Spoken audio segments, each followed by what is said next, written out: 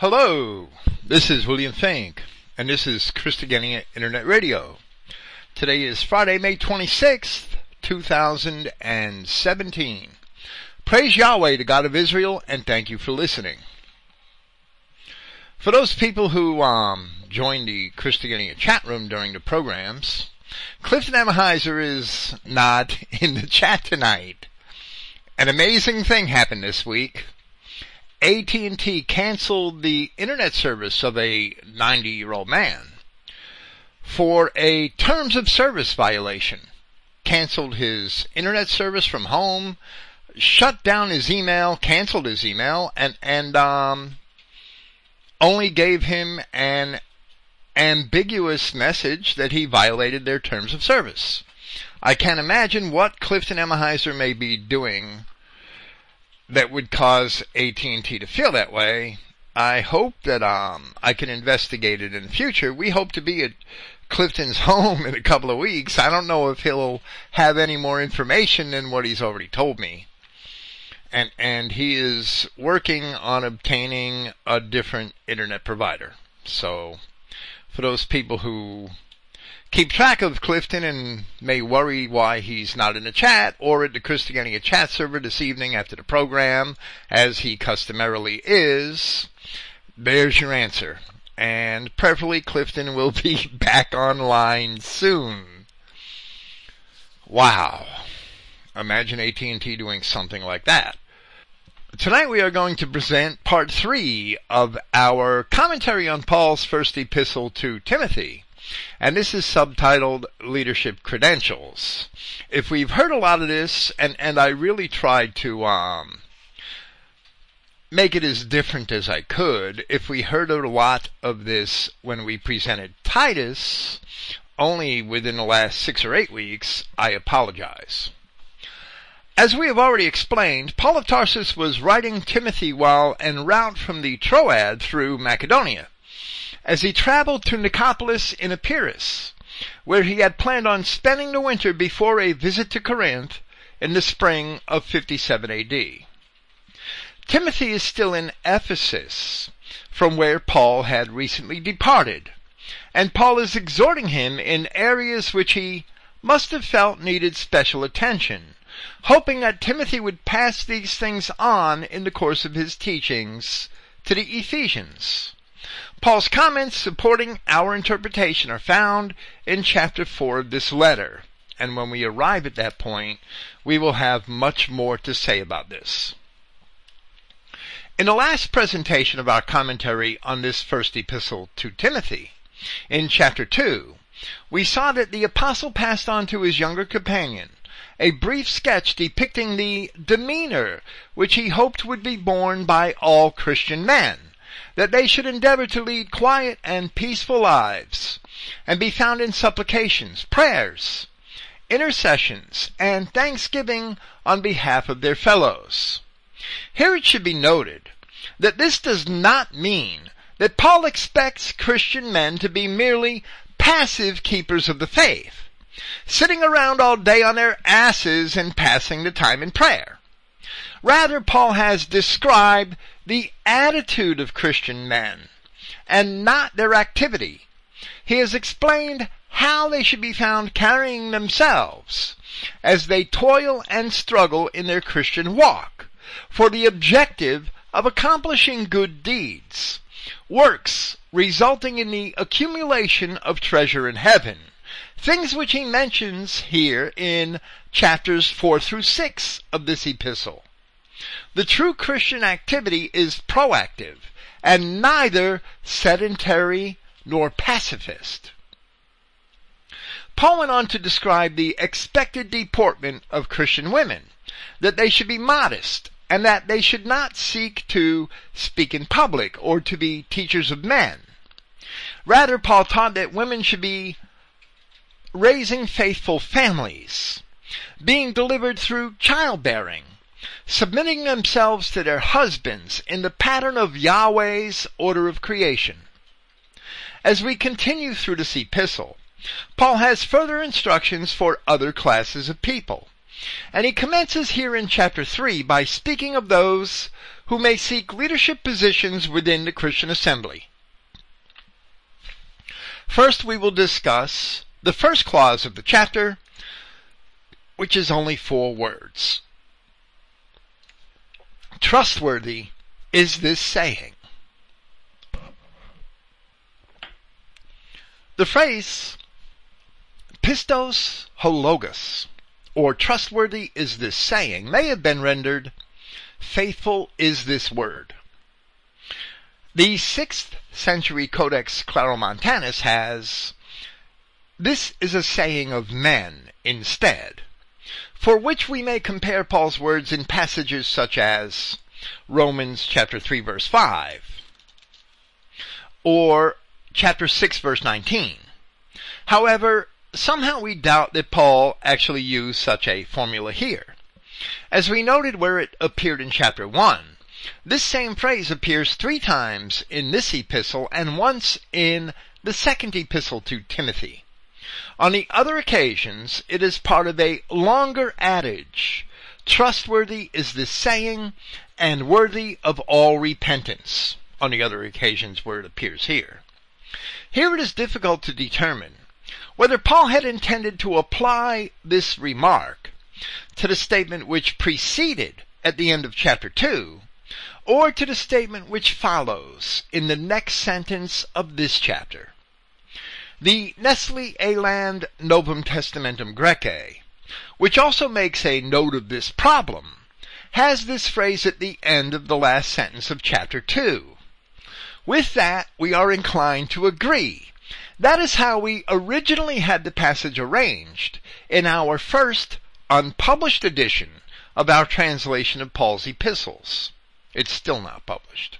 It will never be published. But in the typesetting of the Christogenea New Testament, it was somehow placed here with the balance of this first verse, which is where the King James Version also has it placed. We hope to correct this in a future edition, as we are persuaded that it belongs to the end of chapter 2. The chapter and verse divisions of Scripture are a late medieval contrivance, I think in the 16th century, and they do not belong to the original manuscripts. This leads us to another short but necessary discussion concerning the adjective pistos, which is faithful or trustworthy, and the related noun pistis, which is faith or belief. The adjective ends in os, and the noun is pistis, saying the Greek letters in English. Many people, even identity Christians, endeavor to affix a mystical quality to these words, and imagine that every time they appear in Scripture, they are used to describe a certain faith, which is the Christian faith in salvation through Christ, or belief in God, etc. That is not at all true, that these words should always have such a signification. Often these words appear in Scripture bearing only a general sense, as these words are the common Greek words for trust or belief. And they can describe a trust or a belief in anything. You can have this pistis, this faith, that the sky is blue. That doesn't mean that you believe the words of Jesus in the gospel of Christ. So where Paul says trustworthy is this saying, or, as it may also be translated, faithful is this word, he only means to indicate that a particular statement is reliably true. Now to present 1 Timothy chapter 3, at least where we should draw the line.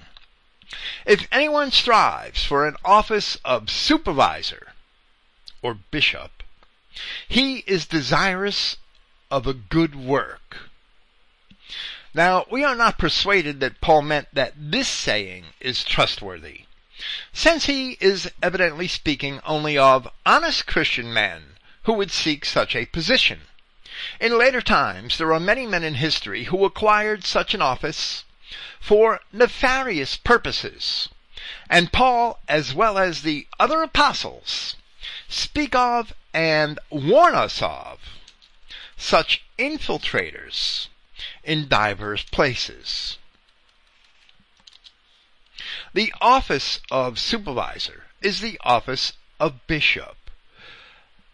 And bishop is an English word that evolved from the original Greek word episkopos. In medieval Latin, episcopus or episkopos was translated as episcopus, the first P being replaced with a B. Then in Old English it was spelled bisciop. The leading E was dropped, and the trailing syllable US, which was really just a Greek ending, was dropped. And finally, bisciop, B-I-S-C-E-O-P, evolved into the modern word bishop. Now, if you check the 1560 Geneva Bible, bishop is spelled with two P's and an E at the end. It's a longer word. So bishop is essentially the same word as episkopos.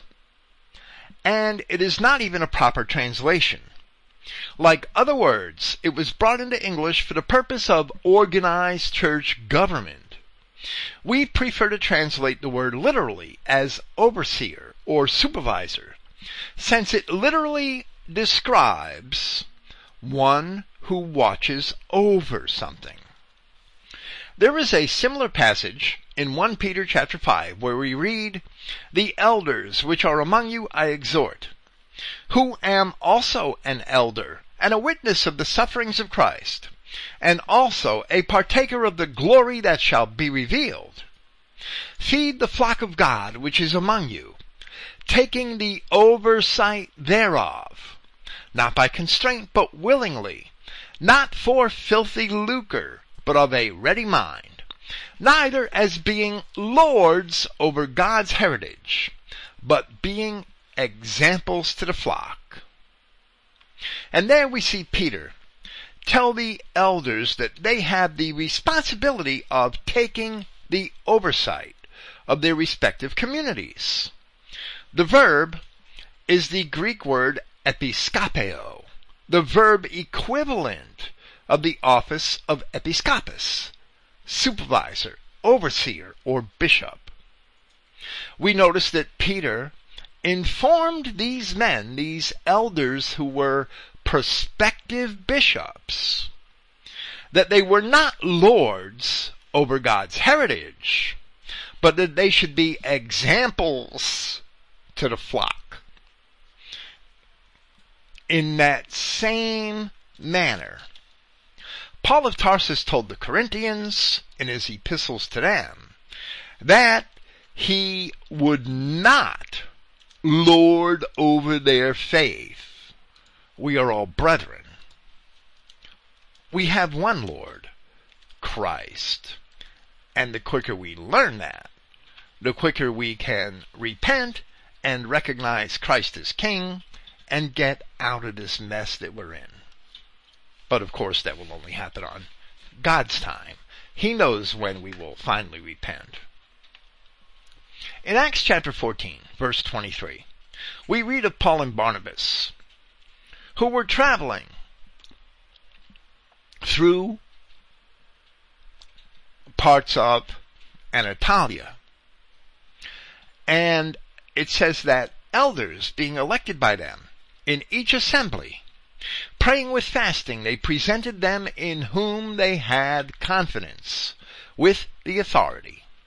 Now, the King James translation of that passage, aside from some other things that I have contention with, has ordained rather than elected, as if Paul was a pope appointing his own favorites to rule over the assemblies of Christ. But the Greek word is kairotoneo, which only appears twice in the New Testament, both times in the Acts. The first time is in the book of Acts, the second time is in Paul's epistles to the Corinthians. Liddell and Scott, in the 7th edition of their Greek English lexicon, define kairotonio as to stretch out the hand for the purpose of voting, to vote for or elect, properly by a show of hands, and in the passive, to be elected. Election was opposed to appointment by lot, the word kairotonethenahi being opposed to the verb lakine. And this is the natural meaning of the compound word, since its component words, kair and tonus, are a hand and a stretching respectively. So we are stretching the hand. The 9th edition of Liddell and Scott does add the word appoint to the word's definition, yet it is obviously following the so-called church authorities, because it only cites the 2 passages where it is used in the New Testament, where the word appears. But it doesn't cite any secular authority in order to show that the word was ever actually used in such a manner. I would rather not believe the church. I would rather believe the profane or secular Greek writers, how they use the word. Kairotonio means to elect, to vote for. So while all elders of the Christian community should be respected, a man strives for an office of supervisor by seeking to be elected by the people of the community to have such a responsibility. The verb for strive here in this verse is quite interesting. The King James Version has only desire. The verb is orego, which means to reach, to stretch out oneself, to stretch forth one's hand. It's very nearly a synonym of the more explicit kairotonio. And metaphorically, it may mean to reach after, grasp at, or yearn for a thing. But it's almost as if you're raising your hand that you want to assume this position. And then, in turn, the people of the assembly raise their hands to vote for you, or perhaps for someone else who desires the position. Paul discussed the qualities which should be found in a man who is desirous of such a position, from verse 2. And he says, therefore, it is necessary for that supervisor to be irreproachable, a husband of one wife, sober, discreet, orderly, hospitable, and inclined to teach.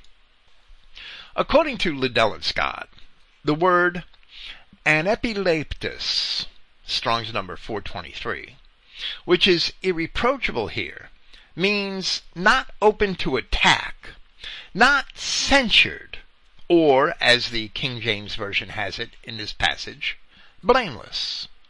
The character of the man which is chosen as leader by the assembly reflects upon the entire assembly, and therefore he should be beyond reproach.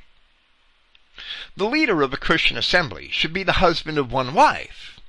We spoke at great length on this subject and from various perspectives a mere 10 weeks ago in part 2 of our presentation of Paul's epistle to Titus, where Paul had given the same advice that he gives to Timothy in this epistle.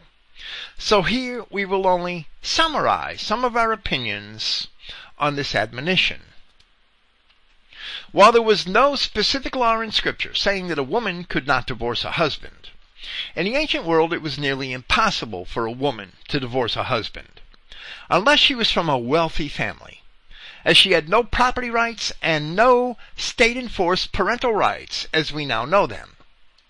There were no divorce courts in the ancient world, and although later on in Rome divorce was governed by a few laws, only a few, in the Old Testament, a man divorced a woman simply by putting her out of his house. For that reason, the law required a man to write the woman a bill of divorcement, so that the woman who typically had no property rights, had the opportunity to find refuge with another man. Deuteronomy chapter 24. A woman could only divorce a husband by walking away. That was her only escape. And she would almost certainly end up as a slave or as a whore. Levitical priests were required by law to marry virgins, and they were prohibited from marrying divorced women. Leviticus chapter 21, verses 7 and 14. But for the rest of the children of Israel, it was permissible to marry a woman who had been divorced. We see that in Deuteronomy chapter 24. And while a man taking a wife who had not been divorced may have rightfully expected her to be a virgin, it was still not a requirement. And we see that in Deuteronomy chapter 22. And I'll explain that, but it's not in my notes. In Deuteronomy chapter 22, what we see is a man who takes a wife and finds some uncleanness in her. And it doesn't say that she must be returned to her father. It doesn't say that she must be put away. It only says that the man has an opportunity, that he may bring her back to her father. That's all it says. And then if the parents can prove she was a virgin, the man would pay a penalty. But if they didn't have the tokens of her virginity, there would be no penalty. But the man has to return her and choose on his own to return her immediately. He can't just keep her for a few years and then say that there's something wrong. In Paul's time, because it was so difficult for a woman to divorce a husband, and because it was relatively easy for a husband to divorce a woman, the burden of responsibility for keeping the marriage intact and healthy fell mainly, actually almost entirely, on the shoulders of the man. But if a woman walked away from a marriage in Paul's time, she was ostensibly making a great sacrifice, which could stand as a testimony against the man's character. Today, however, in many cases the woman assumes very little risk, and often it is more financially attractive for a woman to divorce than to stay married. So many women divorce their husbands on a whim, and often they profit from the evil deed. Under today's circumstances, only the most virtuous of women disrespect the gods of state and submit themselves to Yahweh their God through their husbands. So where Paul says that those seeking the office of supervisor in a Christian assembly should be the husband of one wife, we today would not put blame on men whose former wives took advantage of them under this wicked modern system. But nevertheless, such a man must demonstrate the ability to keep a commitment on his own part. And that is the important aspect of Paul's admonition. If a man has not kept his commitment to a wife, neither can he be trusted to keep a commitment to the assembly of Christ. And as Paul later advises, if a man cannot manage a family and raise his own children, neither can he be trusted to look over the assembly of the children of Yahweh.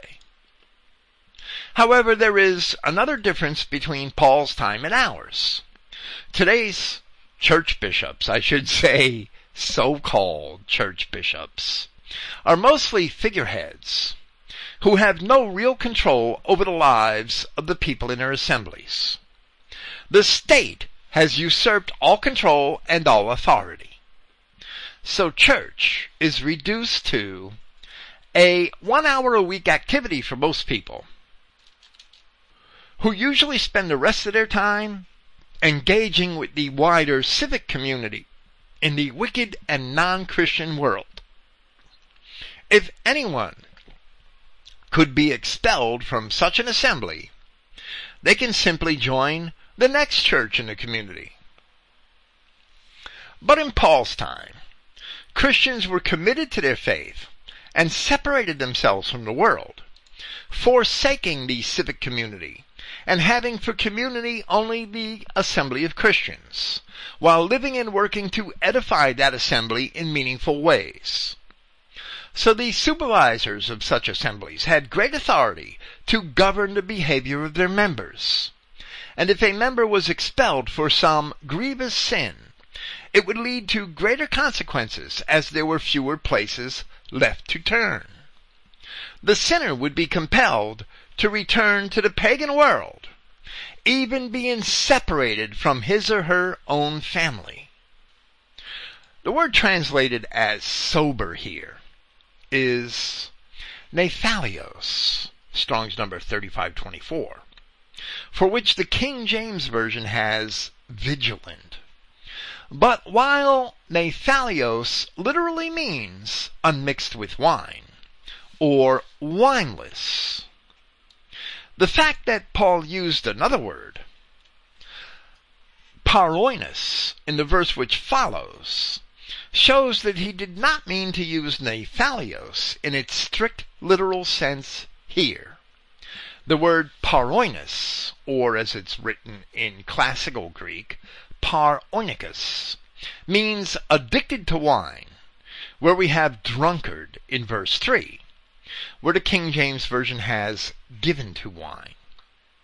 The word sophron is to be of sound mind, but also sensible, discreet, or wise, or, in its secondary sense, having control over the sensual desires, temperate, self-controlled, moderate, or chaste. And for that we have discreet, where the King James Version rather ironically has sober.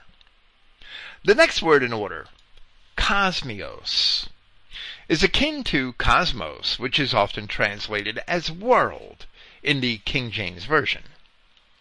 But kosmos is primarily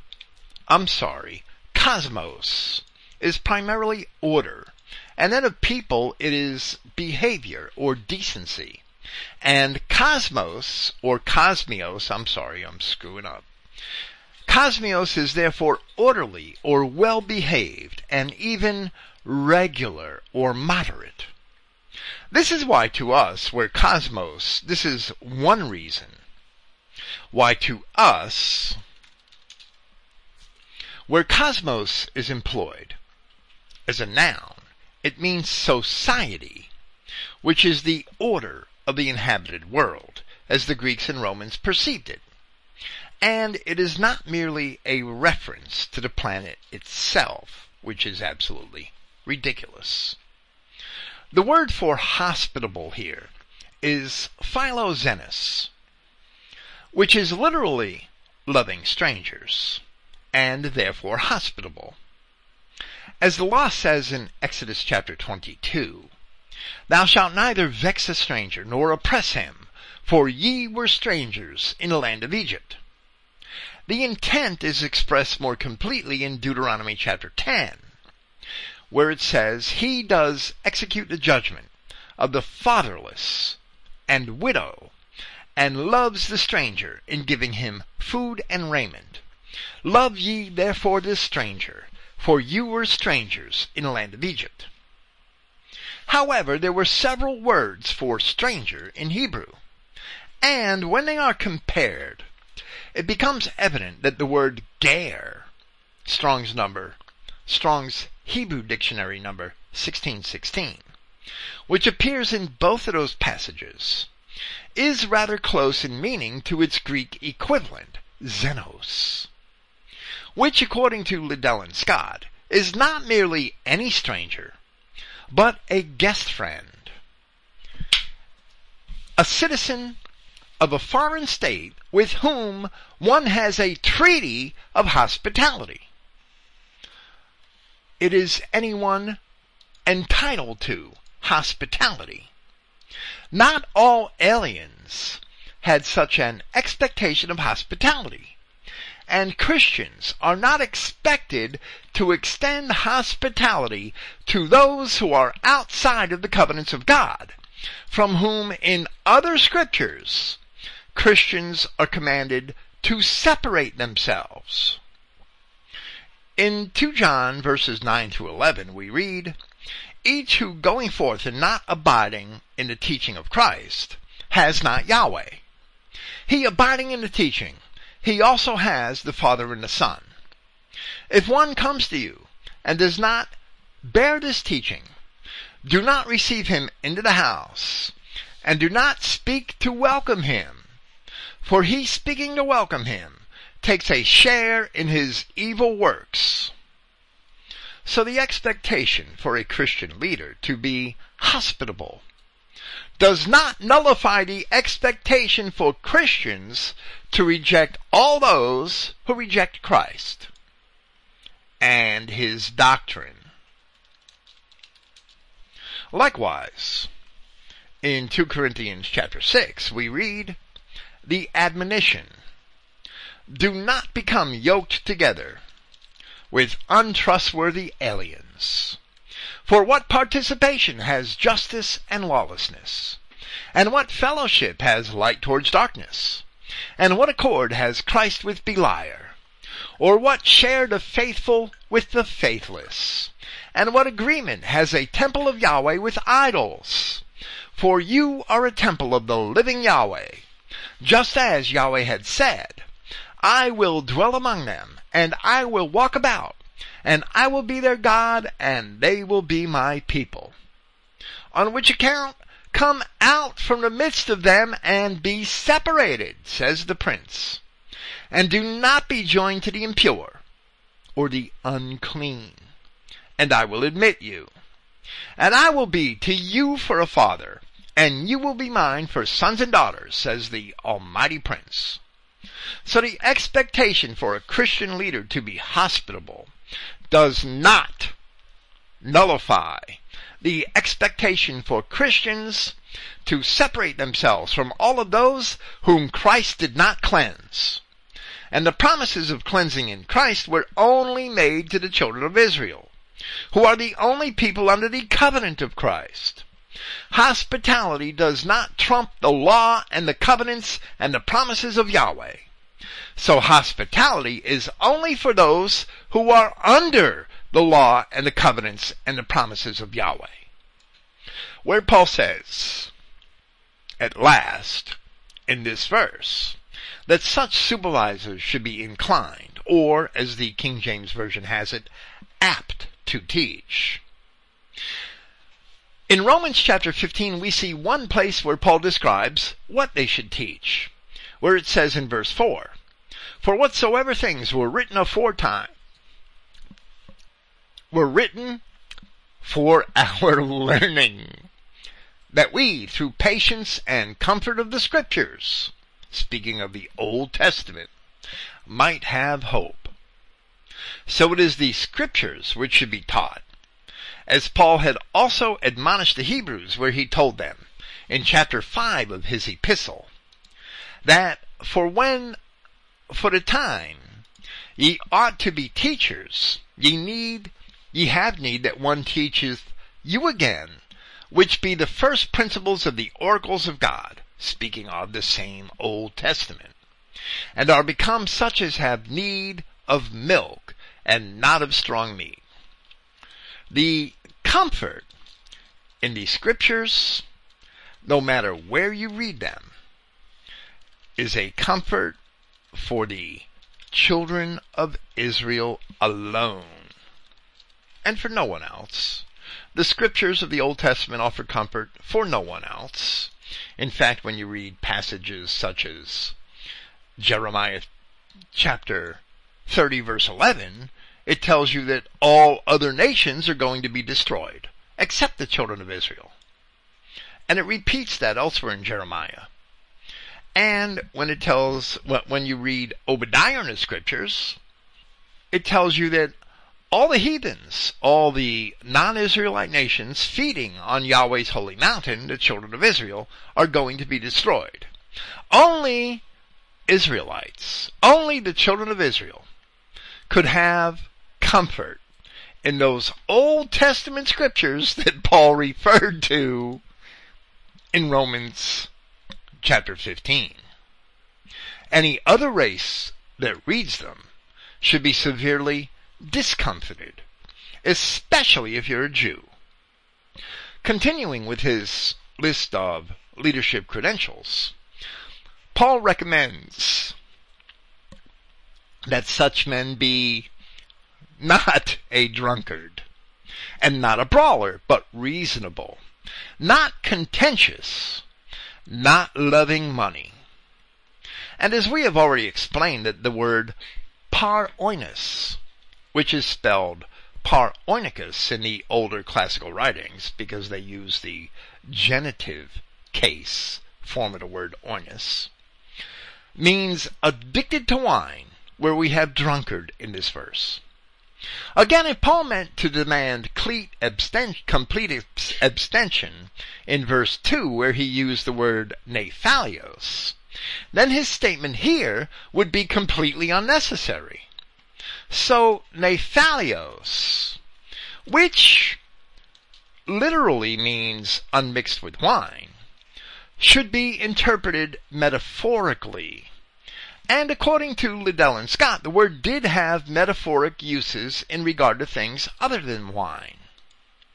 This becomes further evident where Paul advised Timothy himself to use a little wine for thy stomach's sake and thine often infirmities, where he used the word oinos in chapter 5 of this epistle.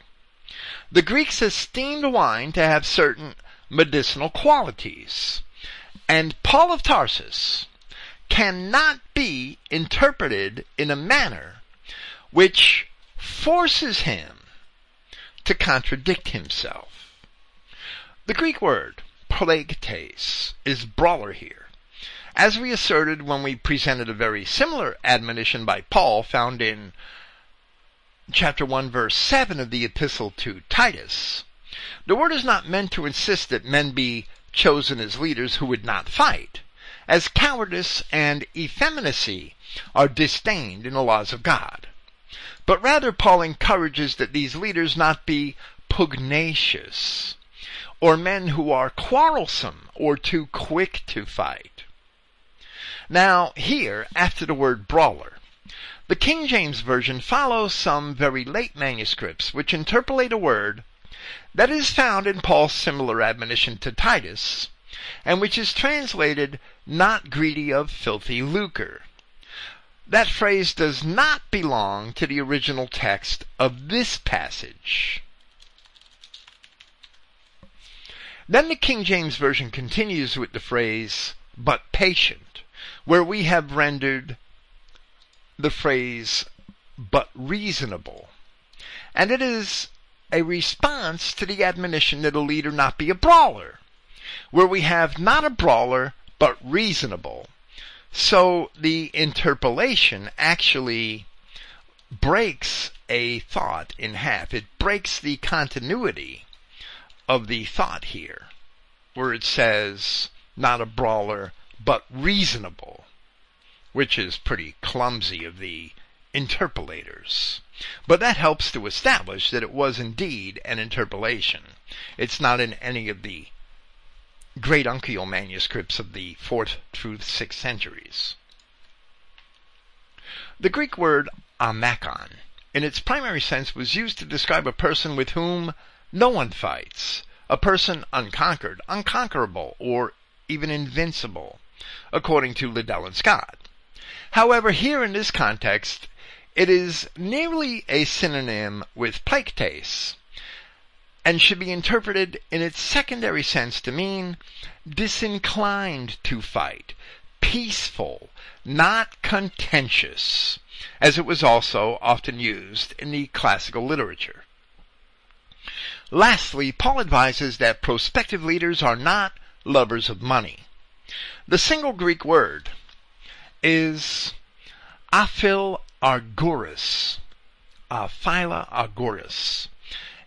and it is literally without love of silver or money. The King James Version has only not covetous. It is not money which is problematical. Money is simply a tool, a portion of something exchanged for a relatively equal and agreed upon value of something else. of which the necessary use is mentioned throughout Scripture in one form or another. Rather, Paul says in chapter 6 of this epistle that it is the love of money which is the root of all evil, and not the money itself. And as a digression, because I love to point this out, the English word money is said to have been derived from the Latin equivalent, moneta.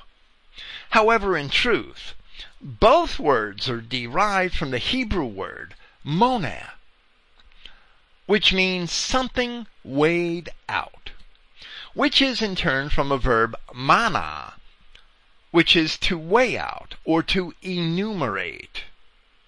So the Hebrew word monah, M-O-N-E-H, gives us our English word money, M-O-N-E-Y, and the Latin equivalent, M-O-N-E-T-A, moneta, which is still used in Italy today to designate currency. Before we continue, we want to address Paul's admonitions concerning sobriety and drunkenness in verses 2 and 3. There is an issue which often causes confusion, especially in certain denominational churches, but which is also frequently carried over amongst identity Christians, and which we feel obliged to clarify here. There are two Greek words which appear in the New Testament that are used to describe wine, which are oinos and glucus. According to Liddell and Scott, oinos is wine, and the word has no other significant meaning. The word glucus is sweet new wine, and in a secondary sense, because the wine is intended to ferment, but may not yet be fermented, it may refer to grape juice. The yeasts which cause grape juice to ferment are naturally found in the skins of the grapes, and without modern refrigeration or canning and pasteurization, in ancient times people could not keep their grape juice from fermenting. That being said, there are other Greek words which describe wine or grape juice, but which never appear in the New Testament. Among these are trux, which is wine not yet fermented, and racked off, for which a technical English term is must. They call it must. Wineries call it must. Wine which is not yet fermented and racked off. Methe is simply strong drink of any sort. Oxus, which is poor wine or vinegar which was made from it. Calis, which is neat wine. And Syreon, which is new wine boiled down. Some of these are technical terms, and we list them here to show that there was another word which described grape juice or unfermented wine, which is trux. But oinos was not used by the Greeks to describe grape juice or unfermented wine. The word oxus appears in Scripture, but is not considered here since it is always translated as vinegar and never as wine. And that is proper. That is absolutely proper.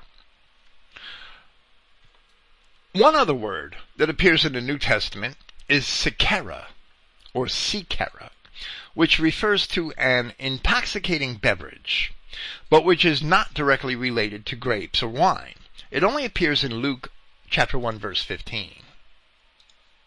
Of all these Greek words which describe wine, only oinos and glucus appear in the New Testament. Of these, oinos is the common Greek word for wine, and it was always used by the Greeks to describe a fermented product. Where it had other odd uses, it still referred to a sort of wine. For instance, it was often coupled with the word krithe, which means barley. And oinos krithe described beer, which the Greeks called barley wine. Now, glucus may refer to mere grape juice, or to wine in the early stages of fermentation, called new wine. But the word glucose is only found in Acts chapter 2, verse 13. All other occurrences of the word wine in the New Testament are from oinos or from compound words, which include oinos. Teetotalers claim that the scripture teaches absolute abstention from alcoholic beverages, but that is certainly not true. Then they claim that Christ and the apostles never drank wine, but only drank grape juice, and neither is that true. If the apostles had always used the word glucose to describe wine, the teetotalers might have an argument, but the apostles did no such thing. Since the apostles always, except on that one occasion in Acts chapter 2, used the word oinos to describe wine, the argument by the teetotalers defies reality.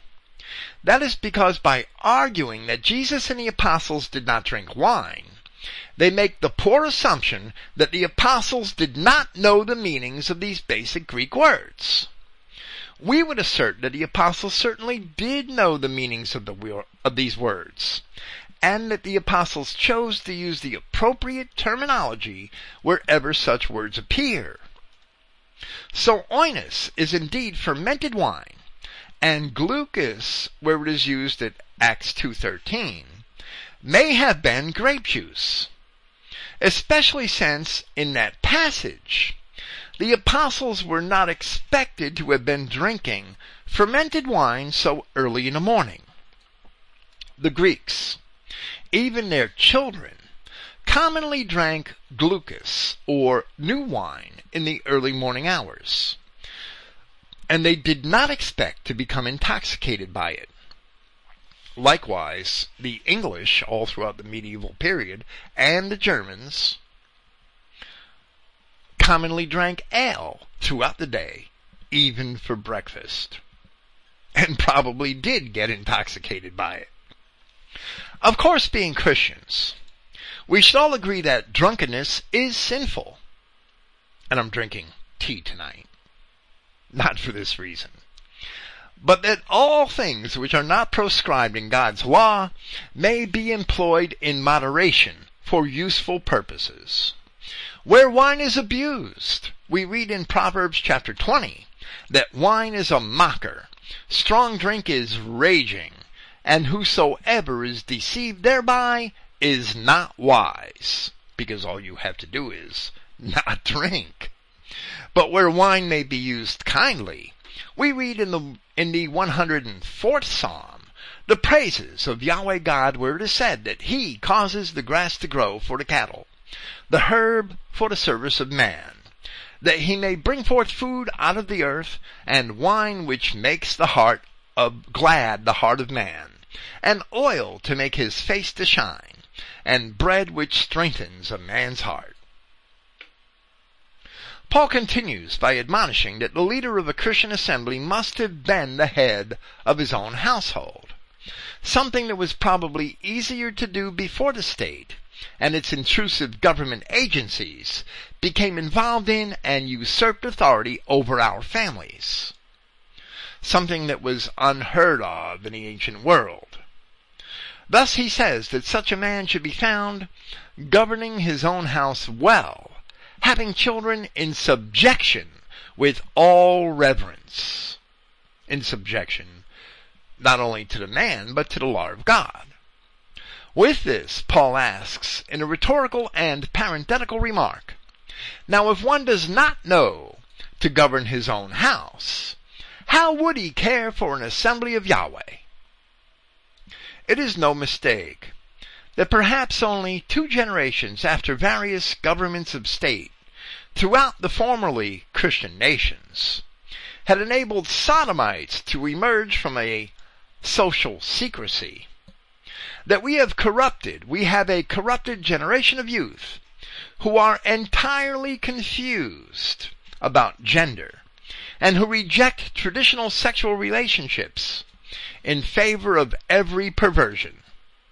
We have had men and women as community leaders, school teachers, ministers, and priests, and in other positions of authority in our communities, who were not held to this standard. And now in a very short time, the entire society is corrupted and perverted.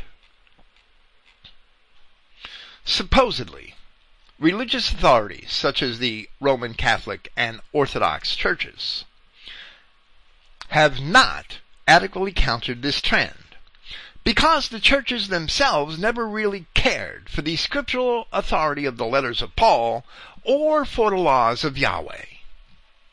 The Roman Catholic Church abandoned this principle that a leader should be the husband of one wife and raise his own family 900 years ago, when it formally began to forbid its priests to marry in the 12th century, at the Second Lateran Council held in 1139 AD.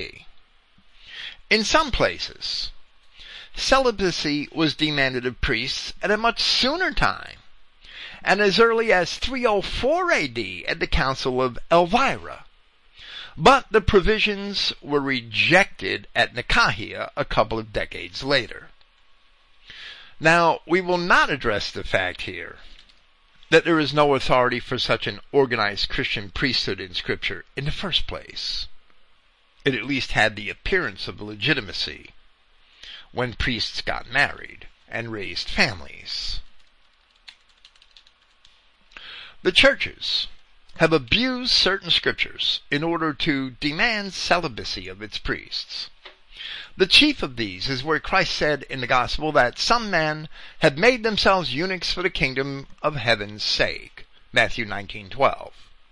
While in that passage he was speaking chiefly of himself, even if men followed him in that aspect for one reason or another, there is still no indication that Christ expected such men to be appointed as community leaders, or that all men working for the advancement of the kingdom of heaven should live as eunuchs.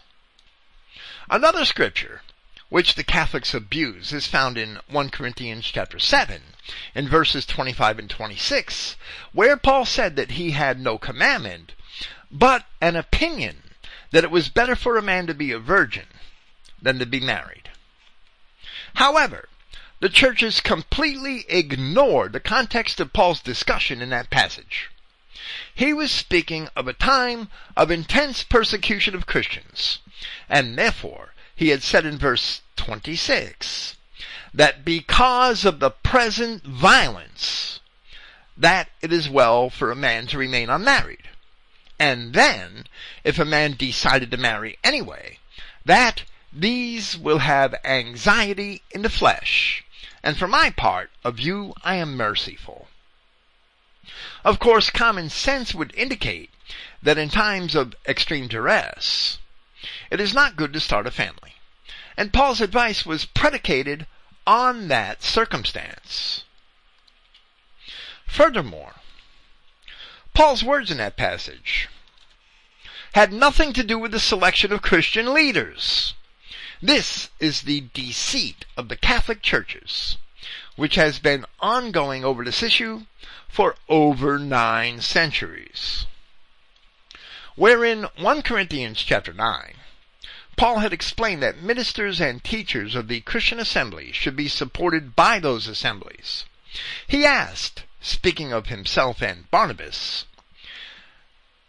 "Do we not have license to always have with us a kinswoman, a wife, as also the other ambassadors, and the brethren of the prince, and Cephas," meaning Peter. So we see that of all of the other apostles, only Paul and perhaps Barnabas had forsaken marriage. A little later on, Paul explains that he did this and refrained from some of the other things which he had license to do, in order that we should not give any hindrance to the good message of the anointed. In the context of that passage, it becomes evident that Paul, because he was constantly traveling and was usually supported by the assemblies, felt that he would be unburdened and of better service to the gospel of Christ if he remained unmarried. But Paul was an exception in that it was his commission from Yahshua Christ to bring the gospel before both the nations and kings of the sons of Israel, as it says in chapter 9, verse 15. And as Christ had told him when he was only a young man, to go, because I shall send you off to distant nations, which Paul describes in Acts chapter 22. The rule cannot be nullified by the exception. Missionary work in distant lands is now completed, as we no longer live in the age of fishers, and all of the scattered children of Israel have heard the gospel of Christ, as it says in Jeremiah chapter 31, and they shall teach no more every man his neighbor, and every man his brother, saying, Know Yahweh, for they all shall know me, from the least of them unto the greatest of them, saith Yahweh.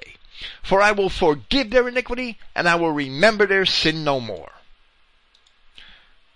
Now we live in the age of hunters, in a different dispensation. The advice Paul gives to Timothy here is ostensibly for the stationary Christian assemblies being established in diverse places. In this same manner, Paul had already written to Titus that those set into the position of leaders be blameless, the husband of one wife, having faithful children, not accused of riot or unruly. If a man has not sufficient experience raising a family, how can that man advise others on raising their families? How can a man be a righteous guide to many families within a community if he has no experience raising his own? Rather, the unnatural practice of celibacy, which has been advanced by the organized churches, has encouraged the propagation of all sorts of perversions. Of course, for many generations now, Catholic priests have been suspected and accused of molesting innumerable boys and adolescent young men, and they have failed to address that situation adequately even among themselves. It is no wonder, as I have often only quipped in the past, they have rather unnaturally altered boys, under the pretense of employing them at the altar. It should be no wonder, since church policy itself has authored this perverted situation. Paul continues his advice concerning true Christian leadership credentials, and advises that leaders not be chosen from amongst neophytes. That these men appointed leaders should not be a neophyte, lest blinded with pride, he would fall into condemnation of the false accuser, or the devil. The Greek word tupho, perhaps, which is found in the New Testament only in the epistles to Timothy, here and in chapter 6 and in 2 Timothy chapter 3, is literally to wrap in smoke, and metaphorically in the passive, to be in the clouds, to be crazed or demented, according to Liddell and Scott. So literally, the phrase here is, lest wrapped in smoke, he would fall into the condemnation of the false accuser. Perhaps the word is fitting. Joseph Thayer, in his Greek-English lexicon, gives a secondary meaning, to be blinded with pride or conceit, with which Liddell and Scott agree when the verb is used in the passive voice, as it is here. In different contexts, in 1 Timothy chapter 6, we have conceited, and in 2 Timothy chapter 3, demented. Timothy himself was a relatively young man, and in chapter 4 of this epistle, Paul tells him to let no man despise your youth, but you must be a model of those believing in word, in conduct, in love, in faith, in chastity. So Paul could not have intended here to exclude merely younger men from leadership positions. Paul himself was considered a young man at the stoning of Stephen, which is evident in the closing verses of Acts chapter 7. In light of Paul's many other statements to Timothy here, Timothy must have been learned in Scripture and have had sufficient experience in accord with all of Paul's other instructions here. We chose to use the borrowed word neophyte here, where the King James Version has novice, as the Greek term used by Paul is literally newly planted. Liddell and Scott have newly planted, or metaphorically, a new convert, a neophyte. In the book of Acts, it may be apparent that some of the men whom Paul chose to assist him in his ministry were relatively new converts to Christianity. But those men had experience in the Scriptures before they were converted. Neither Titus nor Timothy were converted from paganism, but rather Paul had met both of these men in the synagogues of the Judeans. Christianity being the precise fulfillment of those Old Testament scriptures that these men had already studied, they were not truly neophytes. So it is more likely that Paul refers to new converts who are unlearned, and warns that they should not be appointed as leaders. Not understanding the Scriptures for reason of pride or vanity, they may more easily do something by which devils looking to subvert the Christian assembly may condemn and entrap them. Paul's warning in the next verse continues in that same manner. Now it is necessary also to have a good accreditation from those outside, lest he fall into a reproach and a trap of the false accuser, or the devil. In both of these verses, the term false accuser is from the substantive form of the adjective diabolos. A substantive is a word or group of words used as a noun, which are not regularly nouns by themselves. Below in this chapter, in verse 11, diabolos appears as an adjective, where it is rendered as slanderous.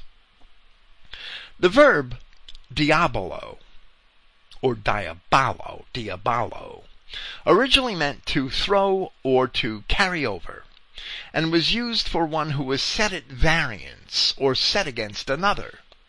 So eventually, in classical literature, it came to be used to describe the act of attacking a man's character, to calumniate, and also to misrepresent, or speak or state something slanderously, and then generally to give hostile information even without malice, but also to deceive by false accounts, to impose upon or mislead. It is in this last sense that the adjective is most often used in Scripture, especially in places where it is used as a noun. In those instances, the King James Version has translated it as devil. As it says in Proverbs chapter 16, when a man's ways please Yahweh, he makes even his enemies to be at peace with him. The Apostle Peter had warned his readers in his first epistle to be sober, be vigilant, because your adversary, the devil, the false accuser, as a roaring lion, walks about seeking whom he may devour. There is a natural enemy in the goat nations and in the tares of the field, among whom are the Jews of the time of Christ. And there is simply the slanderer, anyone who has a cause against a man for any particular reason, whether it be personal gain or some sort of vengeance or out of some sort of jealousy. Where Paul writes this in reference to those outside, he means to refer to those outside of the body of Christians. Likewise, Paul advised in Colossians chapter 4 that in reference to those outside, you walk in wisdom, buying the time. Paul had told the Corinthians that those outside, Yahweh judges. 1 Corinthians 5:13. And the Christian should know that Yahweh has reserved vengeance to himself, as Paul cites the statement in the prophets, in both Romans chapter 12 and Hebrews chapter 10. As it is written in Nahum chapter 1, God is jealous, and Yahweh revenges. Yahweh revenges and is furious. Yahweh will take vengeance on his adversaries, and he reserves wrath for his enemies. Until then, the children of Israel can only take up the full armor of Yahweh in order that you may be able to make a stand in the evil day, and even to stand, all things being accomplished, as Paul had advised in Ephesians chapter 6. Now Paul continues by speaking of some of the qualities which should be found in men chosen to be ministers, which are servants of the assemblies. And he says, in like manner, reverent ministers, not double-tongued, not addicted to much wine, not shamefully desirous of gain.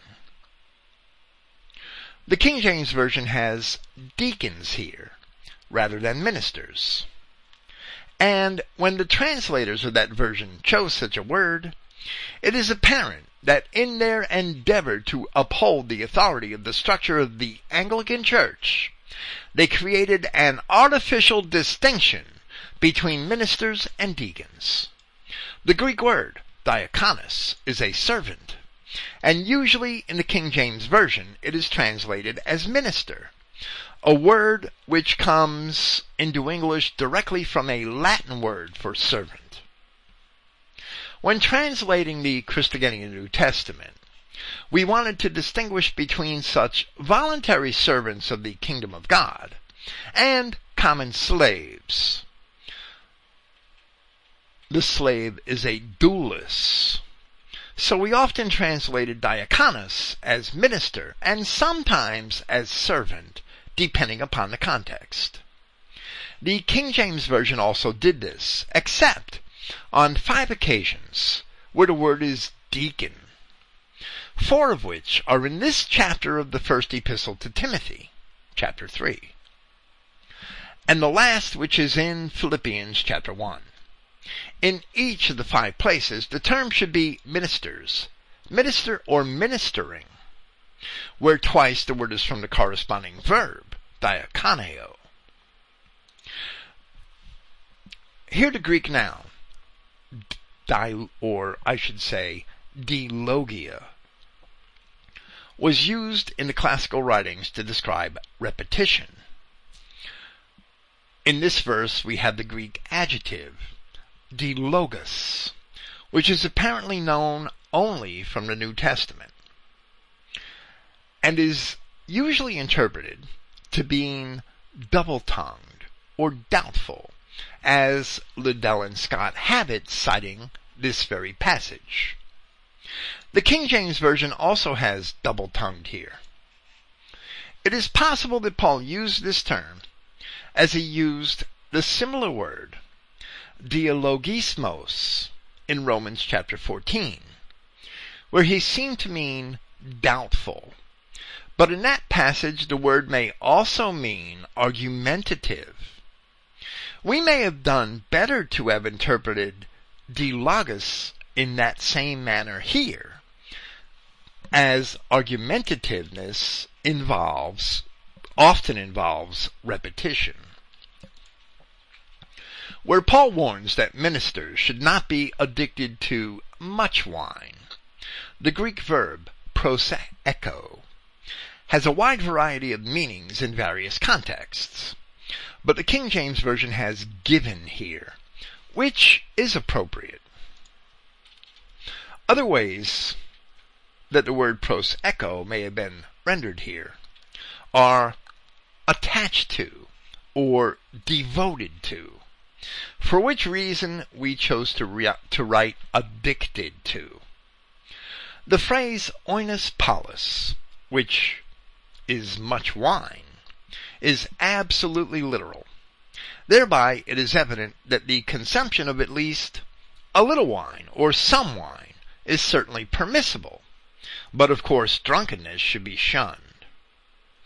Paul gave Titus many of these same warnings concerning supervisors or bishops, and we must understand that essentially men holding either office should be held to the same expectations. Where Paul warns against choosing men who are shamefully desirous of gain, where the King James Version has not given to filthy lucre, as it also does in Titus 1:7. As we discussed presenting that verse, in Philippians chapter 3, Paul spoke of the enemies of the cross of Christ, whose end is destruction, whose God is their belly, and whose glory is in their shame, who mind earthly things. Then in 2 Corinthians chapter 2, Paul wrote in part, "For we are not as the many, selling the word of Yahweh in trade, but as from sincerity, rather, or even, as from Yahweh." Judaizers, teaching salvation by works, basically sell the dispensation of rituals to the unsuspecting sheep.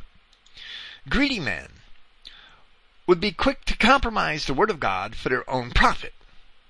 They should be put out of any office that they may acquire. Later, in 1 Timothy chapter 6, Paul warned of those who were corrupting the minds of men and defrauding them of the truth, supposing piety to be a means of gain. Religion is a business. Evidently, the medieval Catholic churches forbid priests to marry so that they may increase their gain. Paul will touch on that subject again in 1 Timothy chapter 4, almost as if he knew what was going to happen.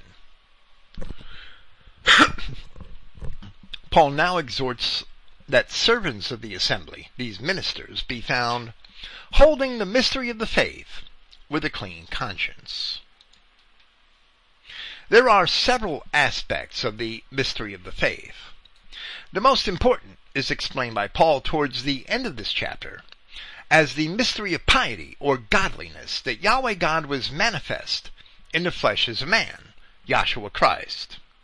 Another aspect of the mystery of the faith is found where Paul explains in his epistles to the Ephesians and the Colossians the mystery that the nations being gathered to Christ were indeed the nations which came from the loins of Abraham, the children of Israel who were scattered by Yahweh in their punishment, that many centuries before time they would be regathered again.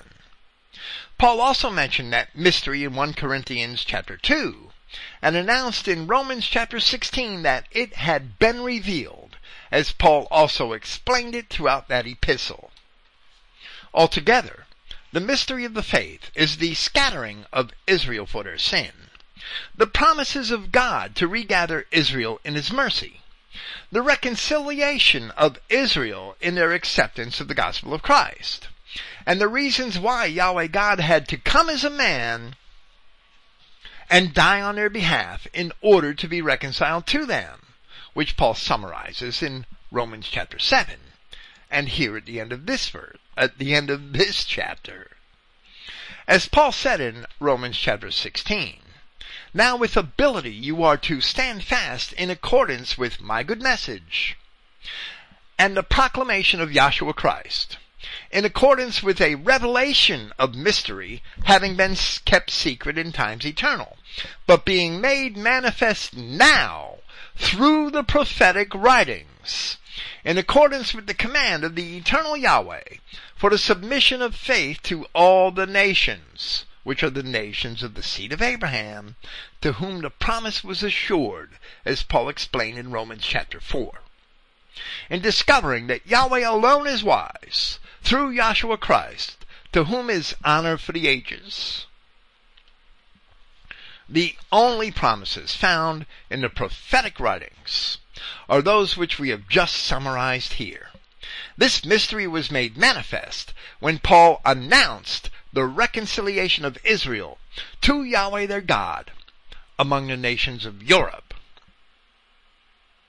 who were the descendants of those same scattered Israelites, promised reconciliation and recovery in the prophetic writings. That will be the topic of our program when we present part 4 of this epistle to Timothy. Then Paul concludes in the next verse that even holding the mystery of the faith with a clean conscience, we are still subject to scrutiny, where he says, but even they must be scrutinized first. Then, being void of offense, they must minister. Being scrutinized first, meaning that before they are elected to any office, they must have the leadership qualities expected of Christians, even before they are permitted to assume such an office. The King James Version has the use of an office of a deacon here in place of the third person plural imperative verb, which we have rendered, they must minister. The clause may have been rendered, then being void of offense, let them minister. Now Paul momentarily turns his attention back to women, and in this case more specifically the wives of men chosen as leaders, and says, likewise, reverent wives, likewise having. The verb having should be implied. Likewise, reverent wives, not slanderous, sober, trustworthy in all.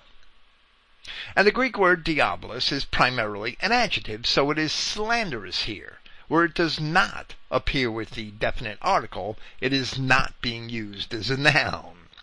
Paul also used it in a general exhortation concerning women in Titus chapter 2, where he exhorted that elder women, in like manner in a condition befitting sanctity, not slanderous, not enslaved to much wine, teachers of virtue, in order that they may admonish the young women to be lovers of husbands, lovers of children, discreet, pure, good homemakers, being subject to their own husband, in order that the word of Yahweh is not blasphemed.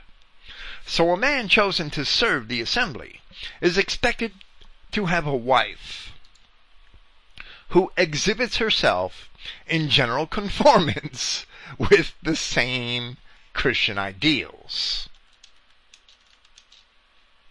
Paul then continues concerning men who would be chosen as servants of the assembly, and he says, ministers must be husbands of one wife, just like the supervisors or bishops, governing their children and their own houses well.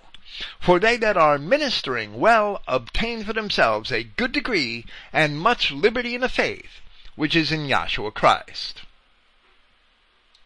Like those chosen to be supervisors, the bishops or leaders of the assembly, those chosen to serve the assembly as ministers must also have had experience raising their own families, learning to govern their own houses before being appointed to help govern the greater household of Yahweh their God. When men are blameless, only then, or when they at least seek to be blameless, only then do they really have a liberty to judge others. As Christ himself said, as it is recorded in Matthew chapter 7, judge not, that ye not be judged. Saying that, he was warning against hypocritical judgment.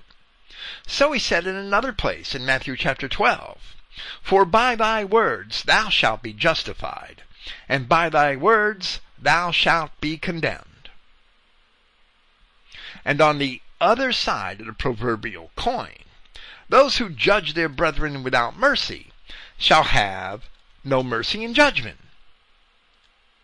The Apostle James said in the first chapter of his epistle, now you must be doers of the word, and not hearers only, defrauding yourselves. Because if one is a hearer of the word and not a doer, he is like a man observing the appearance of his race in a mirror, For he observes himself and departs, and immediately forgets of what sort he was. When we are hypocritical judges, we're liable to act like niggers. But then in the second chapter of his epistle he said, For he who should keep the whole law, but would fail in one thing, has become liable for all. For he, having said, You should not commit adultery, also said, You should not commit murder. And if you do not commit adultery, but you commit murder, you have become a transgressor of the law. Thusly you speak, and thusly you do, as if going to be judged by a law of liberty. For judgment is without mercy for him not effecting mercy. Mercy exalts over judgment. So they who minister well obtain for themselves a good degree and much liberty in the faith which is in Yahshua Christ. Ministers should act with an even hand. Here we will end our presentation just short of the end of this chapter. We have already discussed in part certain aspects of the final 3 verses, where relevant topics have arisen in our first few presentations of this commentary on 1 Timothy. When we resume, we will backtrack a little bit, and we will address the final passages of this chapter once more. Thank you for listening. Praise Yahweh, the God of Israel, and good night.